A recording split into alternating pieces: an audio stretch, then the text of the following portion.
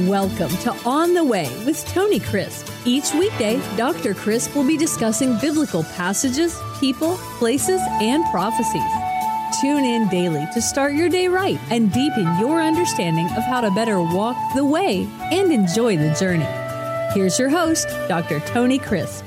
Welcome to On the Way. This is Tony Crisp, and this is the 365 Bible Reading Plan. Today is January 15, and we are in Genesis chapter 24, looking at a bride for Isaac. Now, before we get into this particular chapter today, I want to say a word about where we are in reading the 365 key chapters in the Bible. Many of you noticed that I inadvertently omitted chapter 18. As I was making my way through the chapters, I just simply left out on the podcast only chapter 18. I did 2 chapters on the 22nd chapter, which was yesterday's reading. Today, we are back on track on the 15th. If you will notice your lineup for the year, January 15th, we are scheduled to be in chapter 24, and that's where we are today, and we are back on track, and God willing, I will be able to stay on track and not miss any in the days ahead. And so that's the first thing. Forgive me because I inadvertently tripped you up, and I hope that it did not cause you any kind of undue concern. But I want to share with you that this is a teaching ministry. And so we are not just covering the chapters that we are going through, but I'm trying to give you the flow of the great redemptive story of God. I call it the Crimson River. Sometimes I call it the drama of the ages. But it is the grand story of God about who He is, who we are, how He created everything that there is, and that He has a plan and a purpose for everything, every insect, every plant. And if that is true, and even if the sparrow, the small bird, falls to the ground and God sees it, how much more He cares for you, how much more He cares for me.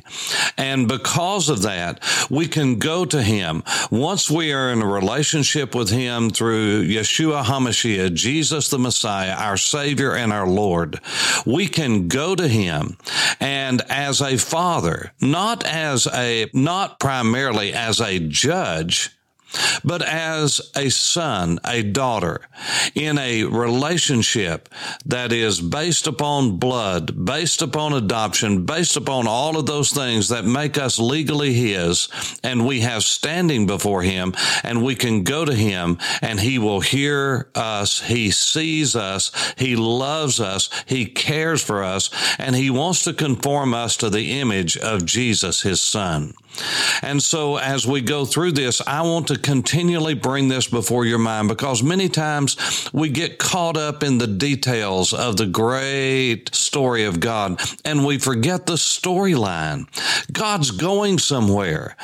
The death, burial, and resurrection of Jesus as a substitute for our sins was not the end. It was a great chapter, the monumental chapter, the title change chapter in the Bible, but it's not the end. God is still working. He's going to be still working.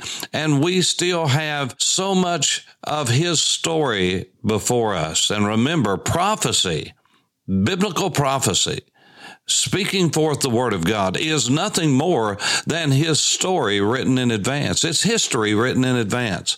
And so as we go through these chapters, I pray that you will remember this. Now, I want to set the stage for chapter 24 and getting a bride for Isaac. Now, remember, I talked to you about digression and how sometimes as you're reading historical narrative, there are digressions. This is so true in understanding the book of Revelation. tradition, but it's true in any historical narrative. And when you read through Genesis and you're reading through chapter 18, 19, 20, 21, 22, there are things that if you don't understand this concept of historical notation, historical digression, to give a background story of something else that was going on during that time or something that was going on simultaneously, because the story is not complete in details. And so when we come to the end of chapter 22 and the great story of the binding of Isaac, when we come to verse 20 through 24, it almost seems like there is something out of place, because all of a sudden he goes into the genealogy of Abraham and of his brothers. And when it comes to verse 22, he says that his brother Nahor had sons, and one of those sons, the youngest, was called Bethuel. And then verse 23 goes on to expand on that. One son, and Bethuel begot Rebekah. These 8 Milcah bore to Nahor, Abram's brother. Now, that's a very important line, because this is setting the stage for chapter 24. It's not just at random. Remember, our modern day chapter and verse divisions were not put in till several hundred years ago. Remember, the chapters and the sections in Genesis are based upon the word toldot, which means this is the history of, this is the genealogy of, this is the lineage of.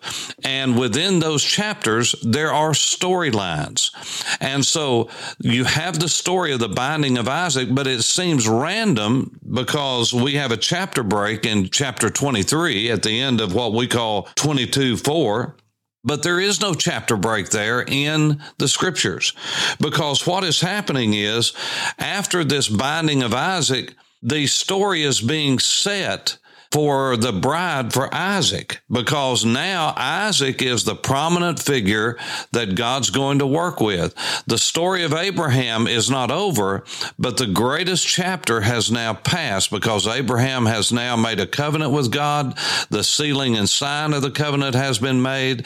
We get some background information on the journeys of Abraham. And then chapter 22 is a real high watermark, because the emphasis shifts from Abraham and his obedience now to Isaac and his life and what's going to happen after that. So when you come to 22 and verse 20 through 24, you have what seems like an oddity, but it's not. It is just the story is going to continue. Now, what throws a kink in what we're doing is chapter 23, verses 1 through 20, as we have them in our Bibles. This is the story of the death and burial of Sarah. And by the way, Sarah is such an important figure in the Word of God and in the story of God that she is the only one that's given a full chapter on her burial. And it really tells us something of the sanctity of the body, the sacredness of the body, and how from time immemorial we took care of the body by burying it and not burning it. Only those who were mutilated, those bodies, or those that were under judgment or some kind of horrible situation, burned or cremated their bodies. This is not the way that God meant for it to be. God made us body, soul, and spirit, and the body's not a throwaway. We're going to have the bodies that we have throughout eternity, only glorified. God, if he had wanted us to cremate our dead, he would have set that up in precept, principle, and pattern, but he didn't. The taking of the body, putting its bones in a sacred place, either in the ground or in a tomb, which is a grave above ground, some way disposing and taking care of the body. And there was maintenance of that after a period of time. All to say is God puts great emphasis on this, and he devoted an entire chapter to Sarah and to her burial place, which became the burial place of not only Sarah, but Abraham, Isaac, and Jacob and their wives. And so Machpelah in Hebron is a very sacred place to this day. Why? Because it's a sacred burial ground. And so that's just a sideline, but sometimes we just run through these things and we don't get the gist of what's going on here. But this is a digression. Chapter 24 is a digression in the story that is starting anew in Genesis chapter 22 and verse 20, where the background is given of where Isaac is going to get a wife. And so after the digression of chapter 24 and the death and burial of Sarah, we start off in 24. So if you're reading a historical narrative, the historical narrative after the storyline of Isaac, which ends in 22:19, you would pick up on the new story, the next link in the chain at 22:20, and you read that, skip 23 and go right to 24, because now we pick up on the narrative. Now, Abraham was old, well advanced in age, and the Lord, notice the word Lord, all caps, Hashem, that's the personal covenant name of God, and the Lord had blessed Abraham in all things. So Abraham said to his oldest servant, who was probably Eliezer, that he had mentioned back in Genesis 15, who was his chief steward,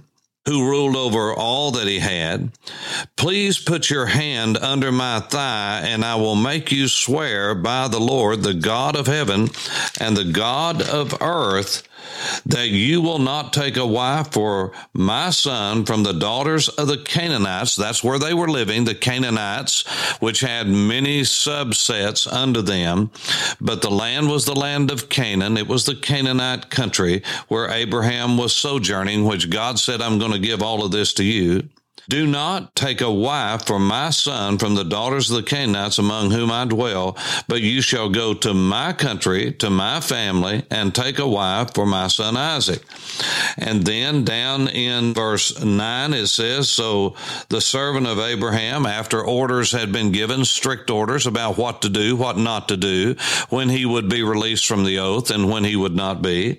Verse 9 of 24 says, so the servant, that is probably Eliezer. So the servant put his hand under the thigh of Abraham, his master, and swore to him concerning the matter. Now, that seems odd to us at the least. In our culture, what we do when we want to swear an oath is we usually raise our hand, our right hand, the hand of authority, and we swear. We make an oath. I swear to tell the truth, the whole truth, nothing but the truth, so help me God. Many times our left hand in some jurisdictions is on a Bible or some kind of sacred book. You wonder what is going on here with Abraham, and really what is this? Well, the word thigh is the word thigh. Now, it is used in some scriptures for the place outside the thigh where the sword would go. And so that is it. That's not the usage here. The word here is the word growing. And what happened was, this is an ancient ritual that, believe it or not, we still lay hold to today, not in the actual putting of the hand on the thigh, on the groin, but the same concept is with us today. Now, listen very closely. I don't want to be misunderstood here, but what happened was, Abraham made his servant put his hand on his groin where his reproductive organs are and swear on his lineage that would come. Now you say, you're going to have to explain this to me. Well, I feel like Paul Harvey here with the rest of the story, but here goes. The word testify in our language comes from the Latin word testis, T-E-S-T-I-S, testis. And that's still used today in medical language. It is referring to the gonads of a man. Now hold on, listen to me. These are the two oval glands that are located in the scrotum of a man. Now, the Latin word for testis is the word for witness. That's right, like a witness on a stand. It is the word spectator. It is where we get the word testicle. In this sense, the male gonad is a loan translation from the Greek parastatis. Now, that's where we get the word bystander or supporter. Just listen to me. I'll read it again. A supporter at law. In medical usage, in the dual and plural, the pair of glands lying side by side or the testicles. As a matter of fact, the combining form of para and states from histana means to make stand. Listen, we would compare the Greek prostatus, prostate is what we call it, one who stands in front or ruler. In medical usage, that is referring to the gland lying in front, the prostate, lying in front of what? Lying in front of these testimonials, if you will. Now, I know that is a long way around, but actually it's a shortcut because the word testify has to do with taking an oath. And when someone stands in a court and gives testimony, what they are doing, they are swearing that what they're saying is true. That's why it's called perjury when you lie. This is a very serious thing. Perjury is a very serious crime.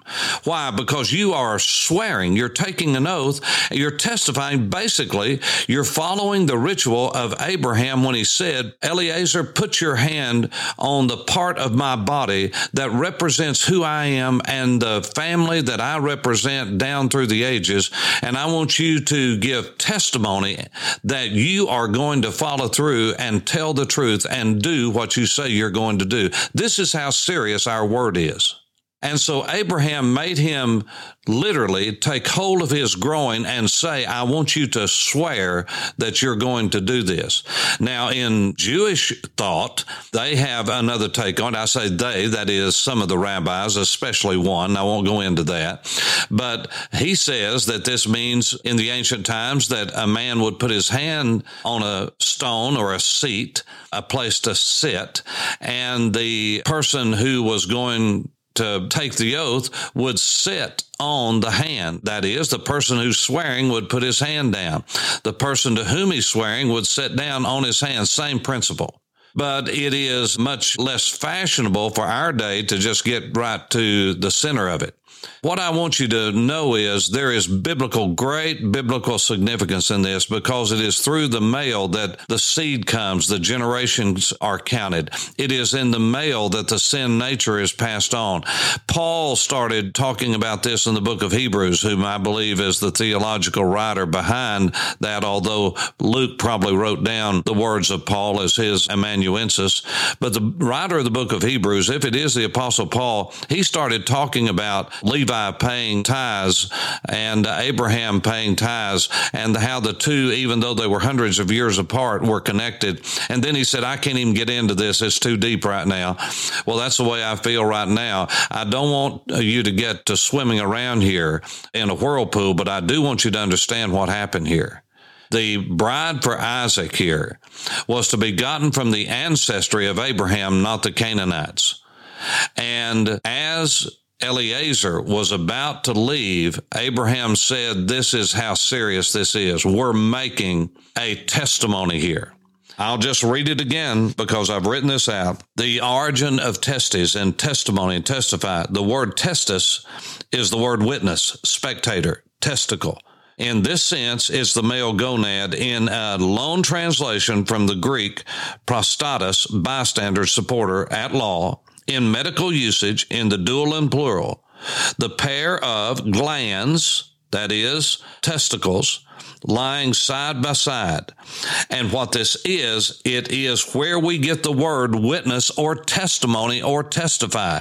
What you're doing when you give a testimony, whether it's in law or whether it's in church, is you're saying what you're saying is true. So we need to be careful that we give accurately the testimonies and not God said this, God said that, God told me, God. You better be careful what you say God told you, because what God told you, if it doesn't line up with the scriptures, it's untrue. Let me say that again. If what you say God told you doesn't line up with the Scriptures and is not consistent and confluent with what the teaching of Scripture is, some other spirit told you that, or your flesh told you that, or worldly thinking told you that, God will never tell you to do anything that is not in line with His Word. Well, I'm out of time. For On the Way, this is Tony Crisp. Thanks for listening to On the Way with Tony Crisp. Tune in every weekday for information on biblical passages, people, places, and prophecies. Fridays are for your questions. Email your questions to questions@tonycrisp.org, then just listen for your question to be answered on Friday's podcast. That's questions@tonycrisp.org. Thanks for listening and have a blessed day on the way.